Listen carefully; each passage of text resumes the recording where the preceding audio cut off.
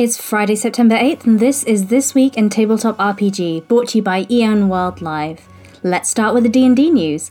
So the new playtest packet for the 2024 refresh of Dungeons & Dragons is now live with updated classes for the Barbarian, Fighter, Sorcerer, Warlock, and Wizard.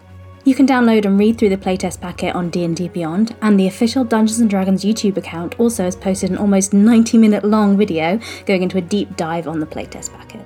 Wizards of the Coast also released a free handout for Phandelver and Below, the Shattered Obelisk, in the form of a page from the in-game newspaper Phandelin Post. It's designed to be given to the players before they begin the adventure. Also, D&D has introduced its first canonically autistic character. Asteria is a character featured in the Deck of Many Things box set, designed by Mackenzie de Armas, who is autistic herself.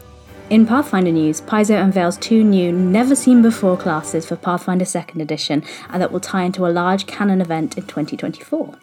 It's the Animist and the Exemplar.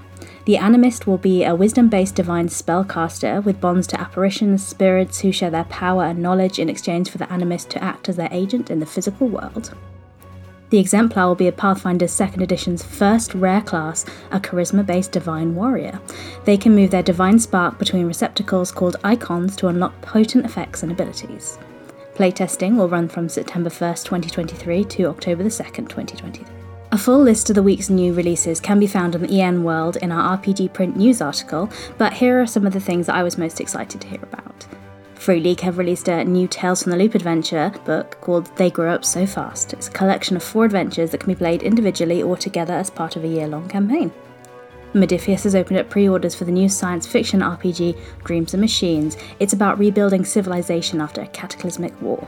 If you'd like to hear these stories discussed in more detail, you can listen to Morris's unofficial Tabletop RPG talk show, or you can read all about it at enworld.org. I'm Jessica, and that was This Week in Tabletop RPG.